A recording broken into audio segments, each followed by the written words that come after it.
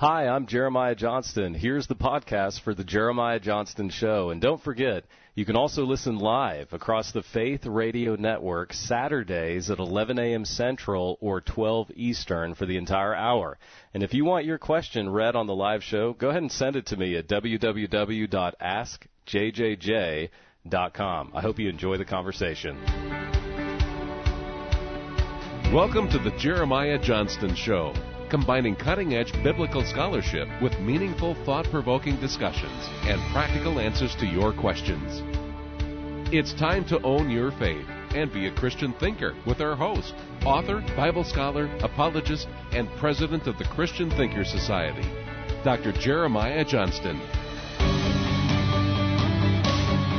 And welcome to the Jeremiah Johnston Show. Greetings to those of you joining us across the Faith Radio Network, and I am delighted our audience is growing every single week for this nationally syndicated program, and I'm also delighted by the thousands of you who listen to this program later through podcast subscription. So go ahead and consider subscribing to the Jeremiah Johnston Show. Well, if you're just joining us for the first time, this is the program that equips you to have a thinking faith, to love God with your heart, soul, and mind. And this is no small thing according to Jesus Christ in the Gospels. In fact, I want to remind you that Jesus Christ is approached in Matthew chapter 22, verse 35, by a nomikos in Greek. That's a lawyer, how it's translated or rendered in the English traditions. And he is asked by this lawyer, this nomikos, this expert in the law, think of a modern-day professor, teacher, what is the greatest commandment? And in fact, in Mark 12:28, he's asked by a grammatus, a scribe, similar but not identical vocations in Judaica in the time of Jesus. So this scribe and this lawyer want to know what is the greatest commandment. Friends, this was a trap question. There were 600 commands to choose from right out of intertestamental Judaism, and Jesus responds by quoting the Shema, but as only he can, he actually modifies Deuteronomy 6, and he says, love God with your heart, soul, and he doesn't say strength, he says, love God with your heart, soul, and mind. And so, friends, that's what this program is all about. We equip you every single week by listening to the questions people are asking. So we have a biblical worldview for very real-time, immediate questions. And as we're going to hear in my discussion with Professor Alister McGrath, we're going to discuss that the job of the Christian thinker is the ability to not only articulate our faith today in persuasive ways, but to respond by answering the questions culture is asking about our faith today. So that's one way this program equips you. The second way this program equips you is by introducing you to the world's brightest Christian thinkers. As we're going to see today with our guest, who's going to be joining us all the way from Oxford, England, Professor Alister McGrath, among my favorite Christian thinkers alive today. Week in and week out, the Jeremiah Johnston Show exposes you to bright thinkers, unique ideas, different perspectives, but we are all absolutely iron-fisted committed to Jesus Christ. We believe in what C.S. Lewis, it didn't originate with him, but he made it popular, mere Christianity. We agree on the majors. We major on the major beliefs and doctrines of the Bible, and we don't get lost in the minors. And so that's why this program is so great. So again, thank you to so many of you who are joining us. One thing I want to say at the outset, I've been ministered to in many different ways by Alister McGrath, who's about to join us. And I want to read an excerpt from his biography of C.S. Lewis. If you don't have McGrath's biography of C.S. Lewis, I want to encourage you to add it to your library. He writes something fascinating about Lewis's conversion, and this is in McGrath's chapter called The Most Reluctant Convert, The Making of a Mere Christian, 1930 to 1932. He says on page 147, in effect, Lewis was confronted with something that he did not wish to be true, but was forced to concede was true. Isn't that a powerful statement? C.S. Lewis didn't necessarily wish Christianity to be true, but he was forced to concede that it was true. Friends, if you have someone in your life and they have no interest in Christianity, keep spreading the gospel, keep sharing the great evidences for our faith, because ultimately that person we love, that friend we care about, hopefully they will have the exact same experience that McGrath documents, that he didn't wish Christianity to be true, but he was forced to concede that indeed it was. So I've got to go to a break. Don't change the station. Don't move from where you're listening. We've got Alister McGrath holding. He's going to be joining us. I'm going to be taking your questions as well. You can submit those at askjjj.com. Stay with us 90 seconds. We'll be coming back with Alister McGrath.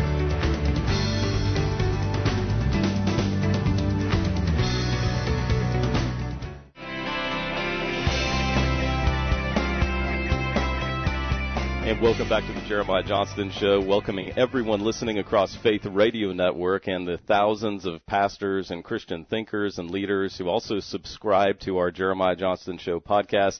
I'm delighted to have joining us all the way from the United Kingdom today via phone, a hero of so many of ours, a great Christian thinker, philosopher, scientist, and former atheist, Dr. Alister McGrath. Alister, it's great to have you on the program today. Thanks for joining us. Well, it's really great to be with you. Thank you for having me. I have in my hand a book that has been such a ministry in my own spiritual development. It's your newest book called Mere Discipleship, Growing in Wisdom and Hope. And I just want to right now encourage everyone to pick up a copy of this book and add it to your Alister McGrath shelf. I hope you have an Alister McGrath shelf in your Christian library. But why this book now at this point in your career and scholarship on discipleship, Professor?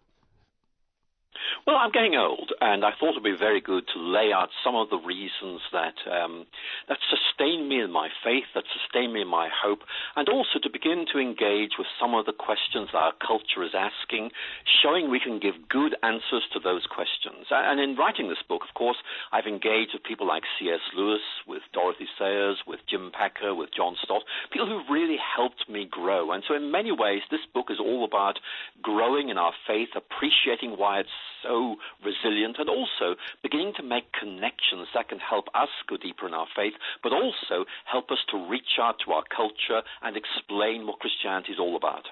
And you have it divided up so helpfully in 3 sections. And you also show in part 3 of your book that you can give effective short sermons, Professor. I love your 1,000-word sermons. Of course, to give context. Talk about the BBC radio, how you gave these series of messages, but I think they only gave you 1,000 words, was it? That's right. I had to give 2 sermons to the BBC. One was on C.S. Lewis, one was on J.R.R. Tolkien, and the BBC looked me hard in the eye and said, "You have 1,000 words, no more." And so that was a challenge. It really forced me to think, what can I say in 1,000 words? And you can judge how well I did it, but it was a good challenge to rise to. I mean, it makes you really think about what's important. Well, it's fantastic. Well, I want to come back to Mere Discipleship again, a book that I'm holding in my hand, published here in the United States by Baker and then over in the UK by SPCK. You talk about in the introduction, Professor McGrath, about reflective inhabitation of the Christian faith. To be a Christian is not to passively, as you write, accept a set of intellectual beliefs, but to take delight in them and explore their implications for the ways in which we think and behave. What does this wonderful statement mean, and how can you project it on the church at large today when you see what's happening in Christianity across the world? Well, I'm an atheist who became a Christian, and as I've journeyed in my faith, I've grown in my faith, and I've grown by talking to other Christians, by reading books, by thinking, and it's equipped me to engage some of these big questions our culture is asking. What I'm saying really is this. Look, don't just be a passenger on the Christian church. If you think of it as being a ship, you're not just a passenger. You're actually actively contributing. You're thinking about your faith. You're trying to say, how does this help me make sense of this? How does this, in effect, help me to explain this to my friends at work who are asking me these questions? It's very much about welcoming challenges because they help us go further and deeper in our faith. And so in many ways, this book is simply saying, look, we do need to do this. It's good for us, but it's also good for the people we're talking about. It helps us to build bridges with our culture and help people realize what is at the heart of Christianity that is so exciting and so wonderful. And what I love about it is you really guide the reader by the hand. You don't really need to have any prerequisites. We have a wide audience that listens to this program, Professor McGrath. We have great Christians who've been in the School of Christ for many decades. And I'm delighted to say we have many new Christians who are just coming to faith in Christ. And what I love is you really explain what discipleship means holistically and the implications of it. And in Chapter 2, you talk about the importance of creeds in the life of faith. Now, that's a term, creed, that some of our audience may be a little intimidated by. Can you please explain that further for us? Well, I used to be very intimidated by it as well. I mean, I just could not see what was the point in reciting these long documents, which often seemed to me to be very, very wordy and not actually very exciting. They were like shopping lists almost, basically just lists of things. And as I've grown older, I've seen that actually it's very helpful to think of the creeds as being like maps. In effect, what they're saying is, look, what we are doing is pointing you to something really important. We're helping you to discover something. It's like the map of a wonderful landscape or an island you want to visit. It tells you what is there and invites you to discover it. And in many ways, these creeds are a bit like maps of the Christian faith. They're saying, here are all the things you need to discover. Here is an invitation to find them and then savor them and appreciate them. And in many ways, the creeds themselves are more like signposts. They're saying, go and find these and think about them. And so I find that very helpful because I think for many of us, we're very settled in our faith, and that very often means that there are parts of our faith we don't think about as much as we should. And the creeds are saying, well, maybe you don't think about the church very much, but you should.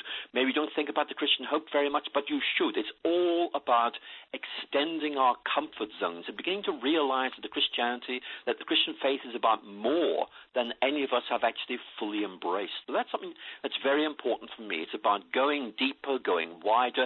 It's about allowing the creeds to open up the landscape of faith in front of us and say, go, discover, and rejoice in all you find. Now, Professor McGrath, we have people that have been submitting questions to us on our website at askjjj.com. We're going to be getting to those in a few minutes, but I do want to talk to you about habits for a moment because that's something we discuss a lot on the Jeremiah Johnston Show. Of course, the mission of Christian Thinker Society, our organization, is to inspire Christians to be thinkers and thinkers to be Christians. And one of the things that we discuss is the importance of inculcating habits that engage the mind in faith. Jesus said that we're to love God with our heart, soul, and mind. As only he could, he changes the Shema from Deuteronomy 6 and said, love God with your heart, soul, and mind. And you have an entire chapter dedicated to habits of the Christian mind. And can you talk to us also not just about habits of the Christian mind, of course, from your new book, Mere Discipleship, but what habits do you have, Alister, in your life that inspire your own discipleship? I think that habits are very important. It's like an athlete who's training for a race or something like that, or again a soldier who's training. Two very prominent New Testament metaphors, of course. It's all about developing certain ways of acting and thinking which are helpful in allowing you to grow. It's about realizing that while indeed God and His grace helps us to grow, we've got a role to play as well. We need to help God to help us grow, and habits can be very, very important in this. And certainly I've developed habits which I find helpful. For example, to give you a trivial one, I'm at my best in the morning, so that's when I do my thinking. I do other things in the afternoon. But there are more serious things like that. It's about deliberately reading books, knowing that we won't always agree with them, but realizing that even an author that we disagree with can help us because it forces us to say, why do we disagree with them? Can we give a better answer than the one that they have given? So I think habits really are important. It's about intentional cultivation of certain ways of thinking, certain ways of acting, which actually help us to grow in the Christian faith. And one of the things we can do is we can talk to our friends and say, tell us what habits have helped you, and then you share with them what you found helpful as well. Something that I think you've done so wonderfully in your scholarship and your ministry, you have discussed the importance of mentorship. You had 10 minutes with a gentleman by the name of Charles Colson when you were at Oxford. Can you discuss how important that interaction was in your journey at that point from atheism to belief in Christ? Yes, I'd love to talk about that, although I need to just say to your listeners that we're talking about an English Charles Colson, not the very much more famous American one. But Charles Colson was a professor of chemistry at Oxford back in the 1970s when I had just come to faith. And I was trying to figure out, look, I used to be an atheist, and it seemed obvious that science and faith conflict. I've become a Christian. Is there a better way of thinking about the relationship of science and faith? And this very senior Oxford academic, who was also a Methodist lay preacher, preached a sermon in which he talked about this. And as I listened to him, I thought, this works, and I can make this work in my life. In other words, he in effect gave me a way of thinking that answered my questions and became the basis for my own reflection on these. And that in one sense, what a mentor is. It's somebody who helps you to see things in a different way, who gives you a way of seeing things, which helps you. And Coulson and I stayed together for a while. He died of cancer, unfortunately, shortly afterwards, but he really helped me. What I'm saying is, look, I've been helped by lots of people. Maybe I help people myself, but all of us need to ask, are there people who can help us grow in our faith? And in turn, can we help others as well? And so in this book, I talk about C.S. Lewis, I talk about Jim Packer, John Stott, Dorothy Allsayers, all because I found them really helpful.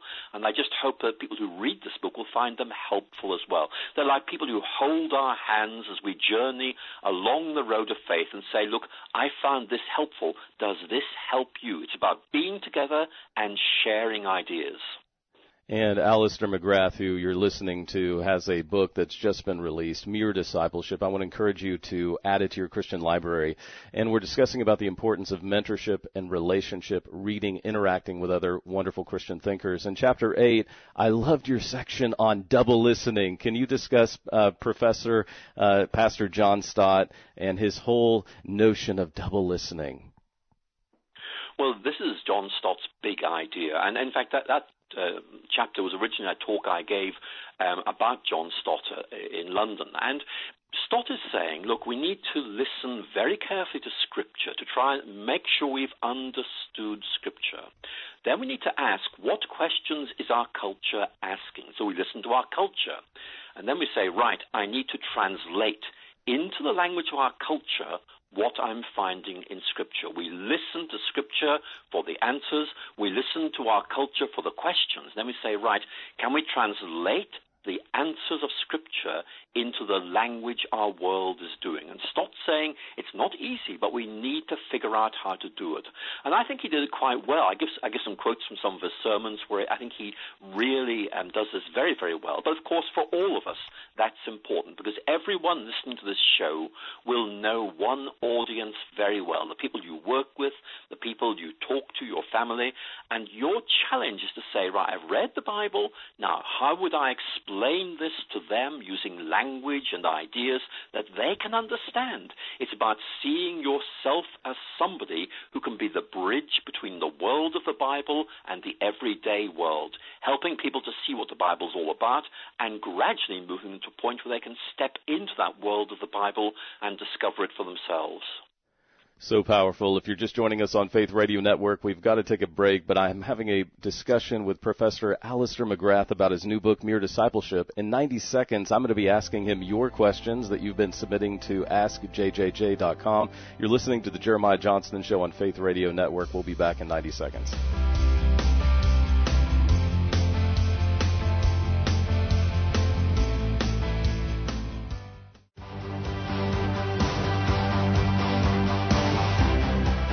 Welcome back to the Jeremiah Johnston Show. This is the show that doesn't tell you what to think, but hopefully inspires you to have a Christian world and life view, loving God with your heart, soul, and mind, according to what Jesus teaches us in Matthew 22:37. I'm joining us today, Professor Alister McGrath. We've been discussing his new book, Mere Discipleship, published by Baker Publishing, our good friends over at Baker. I want to encourage you to grab this book. We've been discussing the importance of discipleship and the life of the mind and a holistic approach to discipleship and engaging the Christian community in the world around us and those that don't believe. I want to take a step back, though, Professor McGrath, because here you are. Give us more of your testimony, because is it true you were looking for an atheist club at a school called the Methodist College at one time in your life? It certainly is. When I was at high school, I was a very aggressive atheist. In fact, I sometimes read the works of Richard Dawkins, and I think, gosh, that's what I used to be like back in those days. Very aggressive. Religious people were fools. They were unthinking. And I went up to Oxford to study chemistry, expecting that to confirm me in my atheism. But instead, I met Christians who had thought through their faith. They began to raise questions about my atheism. They began to explain what Christianity was all about. And I began to realize that actually atheism was not as robust and interesting as I'd thought, and that Christianity seemed to be, well, really very exciting. And so I made that transition, and it has been one of the best decisions I've ever made, and I'm still growing in my faith. So it's absolutely true. I used to be an atheist. It's amazing. And what I so appreciate is just your honesty. I believe that transparency is the new superpower to reach people for Christ. And Professor McGrath, in my experience, we're living in these unusual times where we have the most educated Christians of all time who sit in our pews, and yet they're the most biblically illiterate and oftentimes credulous, gullible. Why is that? Why do we have, in one hand, such educated, and I don't just mean degrees, self-educated? Is it the internet? What is it? And at the same time, they're dangerous times in that there's such a dearth of biblical worldview and really biblical knowledge in the pews. Why is that? I wish I knew the answer, but you're quite right. It's a real problem. I was talking to a Christian the other day who couldn't find the letter to the Hebrews in the Old Testament because he didn't know it was in the New Testament. And I mean, I'm sure listeners could give many more examples of problems like that. I think one of the things I try to do is this. In this book and indeed in other books, what I try to do is focus in on little bits of Scripture and talk about what we find in them and why they're so exciting. And really that's an invitation to go deeper into Scripture as a whole. It's about, in effect, focusing in on something that's really interesting, really engaging, and then zooming out and say, look, there's so much more to discover. And, I don't really understand why this is happening, but like you, I'm worried. And so I think I find myself more trying to deal with the problem rather than figure out how it's happened. But we do need people to be more biblically literate, to be more confident about Scripture, and to be able to talk about what we find in Scripture to our culture. And maybe that's part of the problem. Maybe people feel embarrassed or unsure about talking about the Bible to their friends who might be inclined to say, well, look, we don't take that serious anymore. There's a lot we can say. And very often people who are outside the church are intrigued to know what is in Scripture. And you and I can be the people who help them to discover that wonderful world of Scripture and begin to move into it. Well, and Professor McGrath, I want to ask you also, thank you for that answer, thank you. I want to talk to you about the importance of discernment, because something I picked up from your new book, Mere Discipleship, is that when we have a discipleship in our life, when we have these habits of discipleship, we become discerning Christians. We become, like James said, slow to speak, slow to become angry, quick to listen. And I want to give a fuller context. When I defended my thesis in Oxford now 6 years ago, 93,000 words on the resurrection of Jesus and Überlieferungsgeschichte of resurrection and the Judeo-Christian motif, I had a professor who, if I said his name, many people would recognize him. He's a Bible scholar, but we began my exam with him saying to me, do you believe that Jesus physically rose from the dead? Then he sat back in his chair, he said, or is that just imaginative storytelling? And I said to the professor, I said, the evidence leads me to believe without a doubt the best explanation is Jesus physically, bodily rose from the grave. He paused. This is my viva. He says, I don't see it that way. And that's how my exam began. And even though he totally disagreed with me, he later passed me with commendation. I've published that in Jewish and Christian Text series. But I had a discernment in my life where even though this was a man that I admire, a Bible scholar, yet he did not see Jesus' resurrection as something that was credible. You've had similar experiences. I bring up Peter Atkins, who I believe taught you physical chemistry. You've had these other engagements with Dawkins and others. How have you had this experience of discernment in your life where you've heard the things these individuals have said about the faith, but it's not affected you? And I'm asking this for a reason because thousands of people send questions to this program, Professor McGrath, and they're so burdened. They're so concerned about their kids who are at school, and they're hearing things from professors, and it's wrecking their faith. How can we be more discerning, and how were you more discerning after learning from people like Peter Atkins and others?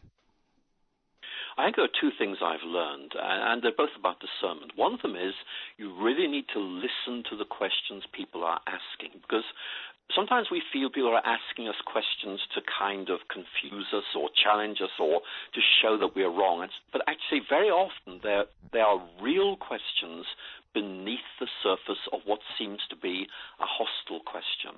So we need to listen carefully. And sometimes I'll say, look, maybe I misunderstood you, but I think the real question you're asking here is there anything that gives life meaning? Well, let me tell you what I found, see if that helped you. So sometimes it's about discerning the question beneath the question and being able to answer that. But the other thing I want to say, and I think this is actually very relevant to people who are worried about their children, for example. I mean, I'm an example of someone who became an atheist as a teenager and then rediscovered Christianity. And the result is my faith is now much more robust, much more informed, much stronger than it ever was in the past. And the result is I'm able to talk to those who, like me, were atheists, but who are thinking about jumping ship and wondering how I did it and wondering what brought me to faith. So what I want to say is, in one sense, discernment is about trying to figure out what you can do. In other words, not everybody else, but you singular. Is there something about you, your background, your experience, something that you could bring to a conversation or to a ministry that maybe nobody else could? And that really is about discernment. What are your gifts? What has God given you in your history that could be important in apologetics? So think about that and ask, is there some way in which the person who I am could be useful to God in certain ways that maybe nobody else could do? That's a very important thing to think about. If you're just joining us on Faith Radio Network, our guest today on the Jeremiah Johnston Show is Professor Alister McGrath. We're taking your questions as well at AskJJJ.com. I want to talk about the place of hope, because in part 3 of your new book, Professor McGrath, you talk in Mere Discipleship about the importance of hope. And in many ways, I think the young generation, especially the generation at university today, I've remarked that they seem to me to be a hopeless generation. You use a passage in Isaiah, and you talk about we can have hope even in the midst of the darkness. Can you just discuss that for us a little bit further? I think hope really is important. It's like going on a journey, and when you're journeying, you need something that's going to keep you going. And very often what keeps you going is the hope of meeting the people who are waiting for you at the other end. And that's really a key theme in the Christian life, that we are not journeying purposelessly. We're not journeying going nowhere. We're actually going somewhere really exciting, and it's going to be absolutely wonderful finally to come home. But along the way, there are things that we can do. So it's not about, in effect, being so overwhelmed by the Christian hope that we disregard the world. It's about, in effect, journeying in hope.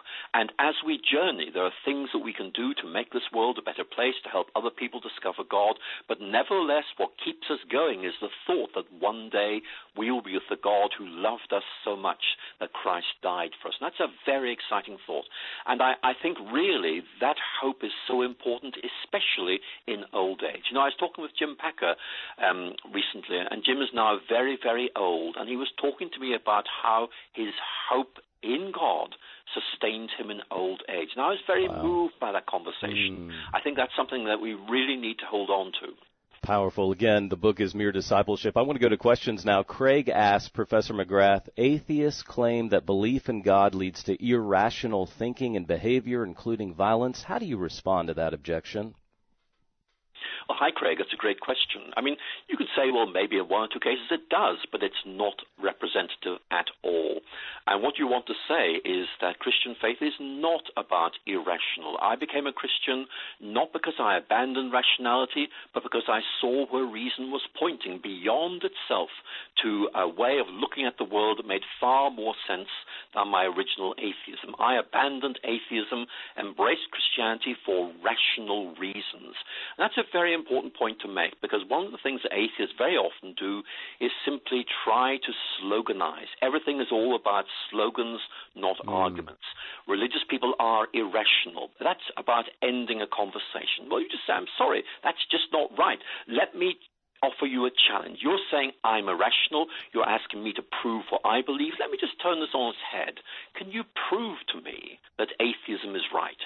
Well, you know, you'll be there for a very long time because they can't. And one of the things I discovered in moving from atheism to Christianity is that actually atheism is a faith. Think about it. You cannot prove that there is no God. You may believe there is no God, but you can't prove it. And therefore it's a faith, a way of thinking that can't be proved. And in many ways, the debate between atheism and Christianity is not about faith versus fact. It's about which faith is better grounded.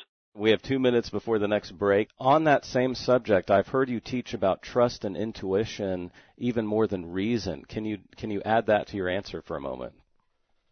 I can. That's one of the points C.S. Lewis makes. Actually, if we are made in God's image, then kind of we're almost predesigned to have certain thoughts which are designed to bring us towards God. If you like, some kind of homing instinct within us, like the deep sense people have that there must be more to life than what we see. And Lewis is saying, run with that thought. It's a good thought, and it points you towards God. It's meant to. And that, for me, is very important. Intuition, well, it might take it the wrong way, but there's something there. And Lewis is saying, follow it through and see where it takes you. Fabulous. Friends, we're going to go to a quick break for 90 seconds. I'm going to be back discussing Alister McGrath, more of your questions, his new book, Mere Discipleship. Stay with us. Back in 90 seconds on The Jeremiah Johnston Show.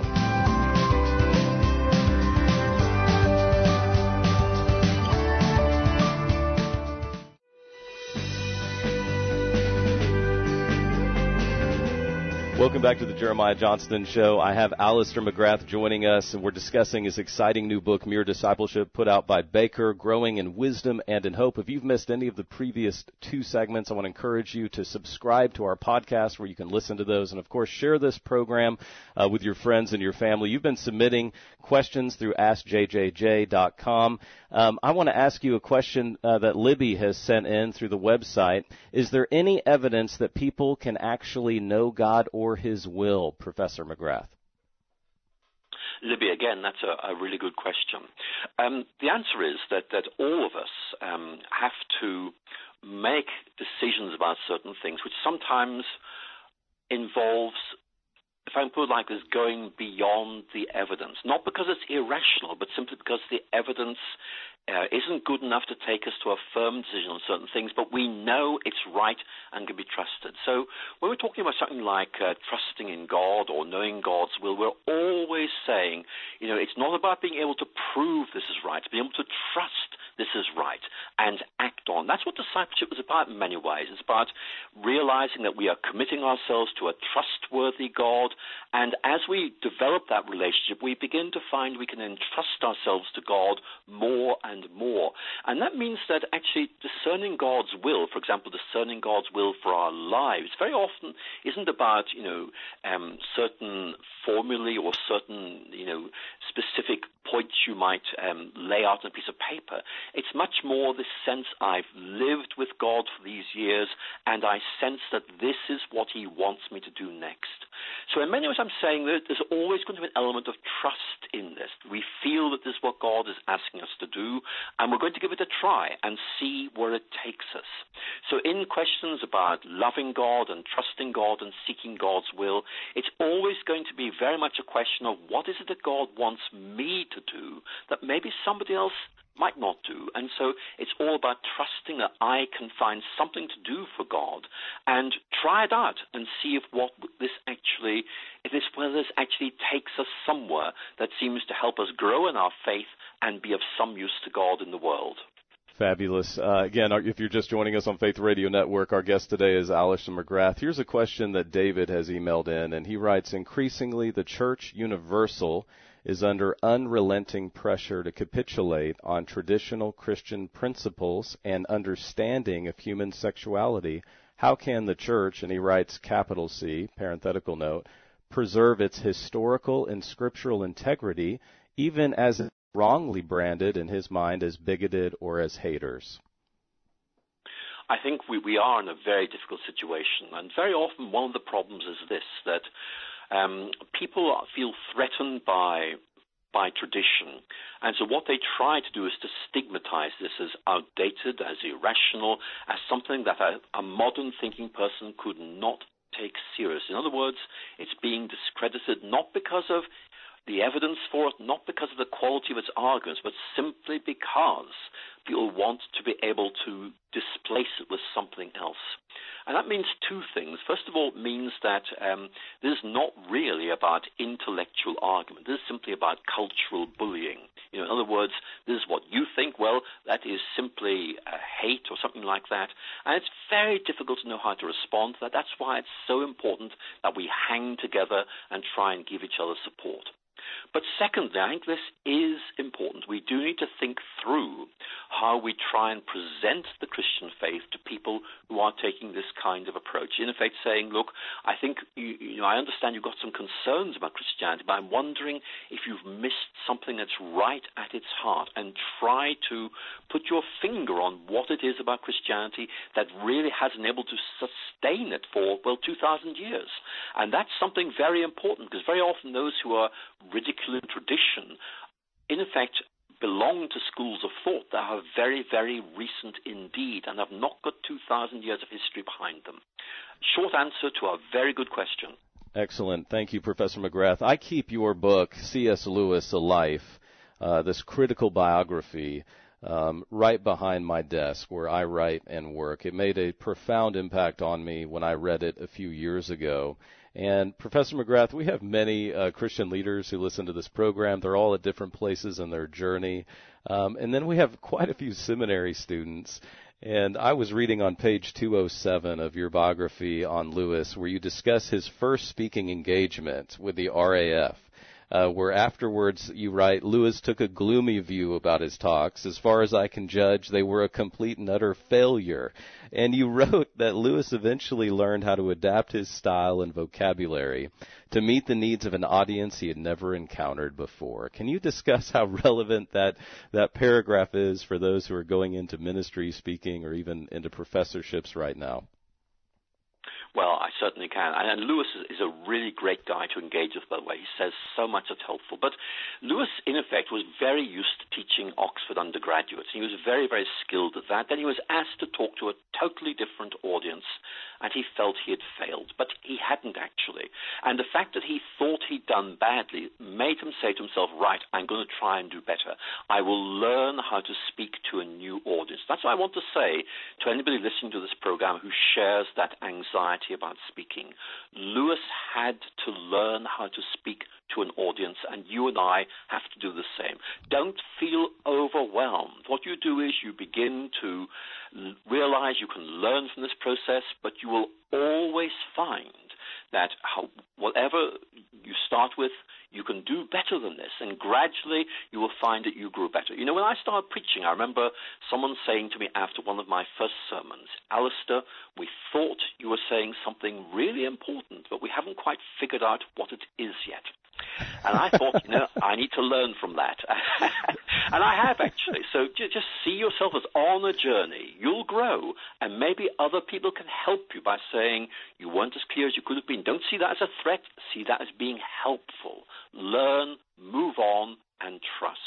It really is so important, and it comes back to your point of mere discipleship about when we're being discipled, we have people who disciple us. They can speak into our life, they can speak into our ministry, and don't be offended by it. Engage and embrace with it. Professor McGrath, we have time for just a couple of more questions, and thank you so much again for your time joining us here on Faith Radio Network. You've said so many wonderful things that I think the Holy Spirit has used in my own journey. I love it when you said, science tells me how I came to be here. And again, for the benefit of our audience, we're talking to a man who is a scientist. What do you mean when you say science tells me how I came to be here, but faith tells me why I'm here?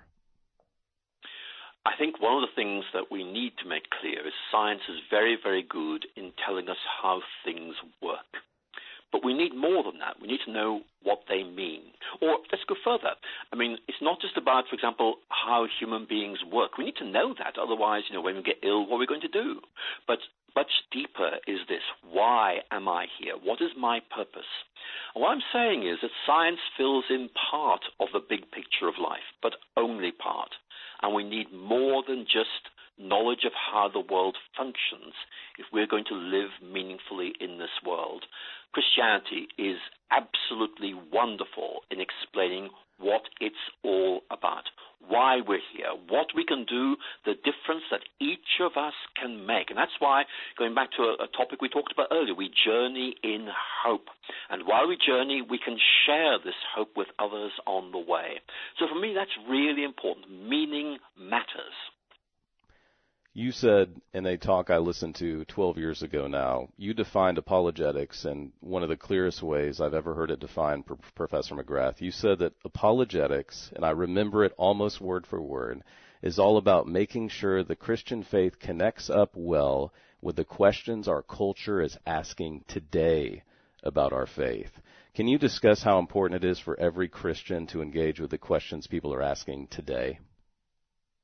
Thank you. The real problem we face is that people see Christianity as an answer to yesterday's questions and hence of no relevance today. What we need to do is be able to translate our language into what Lewis calls the cultural vernacular. In other words, we need to actually think about how we translate our language into today's language, but also answer the questions that people are asking. They're still asking deep questions about meaning, about value. One of the questions that our culture is asking is this: do I really matter? People use social media to try and present a facade, but behind that facade, very often, they are uncertain, they're worried, they have no hope. And what we need to do is be able to show how Christianity engages those deep cultural anxieties, talking about meaning, hope, love, all these things our culture needs to hear. And each of us needs to figure out how best we can do this with the people we're talking to. Our final question for you today, Professor McGrath, and again, friends, I want to encourage you, if you're just joining us, to listen to this entire interview. Go back and listen to it on the archive at Faith Radio Network's website. I'm talking to Professor McGrath about his new book, Mere Discipleship, divided up into 3 very helpful parts, parts of which were originally lectures, sermons, and then Dr. McGrath's taking out of the laboratory of his own Christian life what discipleship means. It's one of the clearest answers to how we can do discipleship well today in our own Christian life. Professor McGrath, as I mentioned in one of our earlier segments, I think that vulnerability is the new superpower to reaching people. I was shocked after receiving 10,000 text messaged questions in my ministry, Christian Thinker Society. My number one question relates to suicide and mental health in the Christian life. I was shocked by that. That made a profound impact on me as far as answering the questions culture is asking about our faith. In fact, I said recently, the number one apologetics issue of our time, in my mind, is the Christian response to the mental health crisis in our world. It's something that I think all of us need to engage with more clearly. But I ask all of my guests, if they could ask Jesus any question right now, what would it be? Or I just simply ask, what is your own personal unanswered question that perhaps you've struggled with, or perhaps you've already transcended it? But it's been remarkable listening to the answers from wonderful Christian men and women, great thinkers like yourself. Do you have an unanswered question that Alister McGrath struggles with? I would love to ask Jesus this question, not because I haven't got answers, but because I think my answers aren't as good as they could be. And the question I would love to ask Jesus is this: we live in a world full of broken, damaged people who need hope. Can you tell me how to explain how you bring hope more clearly? Because that's what I'd love to be able to say to these people.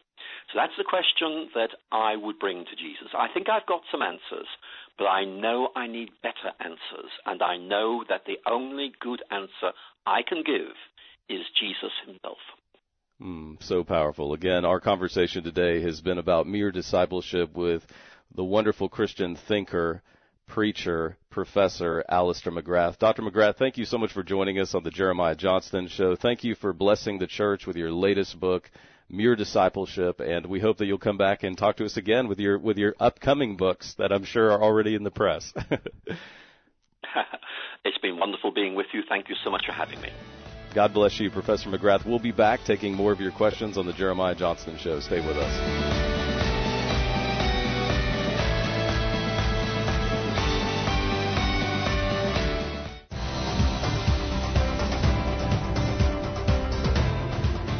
And welcome back to the Jeremiah Johnston Show. This is Jeremiah. Thank you so much, Alister McGrath, for that fantastic discussion. And what do we do when we inculcate faith in our lives? We keep listening. We keep learning. We keep growing in the grace and knowledge of Jesus Christ. And so here's what I need you to do. I want to encourage you to subscribe to the Jeremiah Johnston Show podcast. Why? Because I want you to have immediate access to these programs downloaded on your smartphone device. You can do that with iTunes. You can do that with Google Play. And, of course, you can listen to all of our archived programming on the website, the Jeremiah Johnston Show website at Faith Radio Network. We produce a blog every single week that summarizes the program. We do that really for evangelistic and discipleship purposes. You can go to the website and then share the radio show blog on your social media platforms. We want to spread this great content that we're gleaning, the opportunity that I have to answer your questions from a biblical worldview, to teach you in our power teaching segments, and then the opportunity to encourage you by introducing you to other fantastic Christian thinkers like Alister McGrath. Please subscribe to the program. Take advantage of these wonderful resources as we equip you to be dynamic Christian thinkers. While Alister was talking, I was thinking about other highlights from when I read his book on C.S. Lewis, and I think there is something that is especially germane to this program. On pages 152 and 153 of McGrath's critical biography of C.S. Lewis, he makes the point that Lewis's process of conversion to Christianity is actually quite rapid, from atheism to faith in Jesus Christ. And the critical elements of Lewis's conversion, and I'm summarizing this, but I want to drive home a point. The critical elements of Lewis's conversion to Christianity took place over the process of just 10 days. How did it happen? What got C.S. Lewis to thinking, giving in to Christianity? As I said in the intro, conceding that it was true. It began with a conversation with a couple of friends, one among them, of course, Tolkien, the famous author of The Lord of the Rings. So I want to just pause for a moment. When we're blessed to be Christian thinkers, we don't do that to be the smartest person in the room. We don't do that because the Scriptures say that knowledge puffs up, but love builds up. We become Christian thinkers to build up the body of Christ, to encourage people around us, and to engage in Christian apologetics with Christian conversation. So here's some immediate next steps, having listened to this program today with Alister McGrath. Number one, who are you having faith-filled conversations with right now? In fact, you can take so much of what Alister and I have discussed on this program today. We've discussed faith and science. We've discussed going from atheism to Christianity. We've discussed what it means to inculcate Christian thinking in our lives. You can take that immediately to the coffee shop with your friend. So immediate next step, start having gospel-centered conversations, apologetic-oriented conversations with someone around you. Use it to build up the body of Christ. Don't ever walk into a Sunday school or Bible study, I'm the smartest person in the room. Everyone look at me. No, that is not the point. The more we know, the more comfortable we are in our faith, the better listeners that we become. And so we walk in with great humility because we're always learning. We're always growing. Iron is sharpening iron. Secondly, I want to encourage you to keep building your Christian library. I read something in Publishers Weekly this week that I want to share with you. Friends, it was just astounding to me. In fact, it was one of those yikes moments. I read this quote in Publishers Weekly. 45 million people read more than 11 books in the last year. I would be in that column. Perhaps hopefully you are as well. 90 million people read 1 to 11 books in the last year. But get this. That means 192 million people in the United States did not read a book in the last year. Christian thinkers are readers, just like leaders are readers. So please build your Christian library. This has been a great program.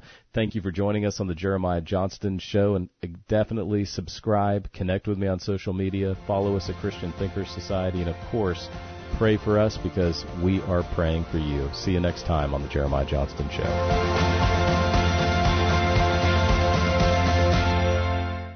Hi, I'm Jeremiah Johnston. Thanks for listening to the podcast from the Jeremiah Johnston Show. I definitely want to hear from you, so if you have a follow-up question from today's program, you can submit it to me at www.askjjj.com. You'll also see how you can connect with us from there across social media. And don't forget, these conversations are available because of listener support, and you can make a gift right now to the Faith Radio Network at www.myfaithradio.com. And to avoid missing future editions of the Jeremiah Johnston Show, please subscribe to the podcast at iTunes. You can do a Google Play RSS feed. And thanks for sharing this audio link with a friend and growing the impact of the program.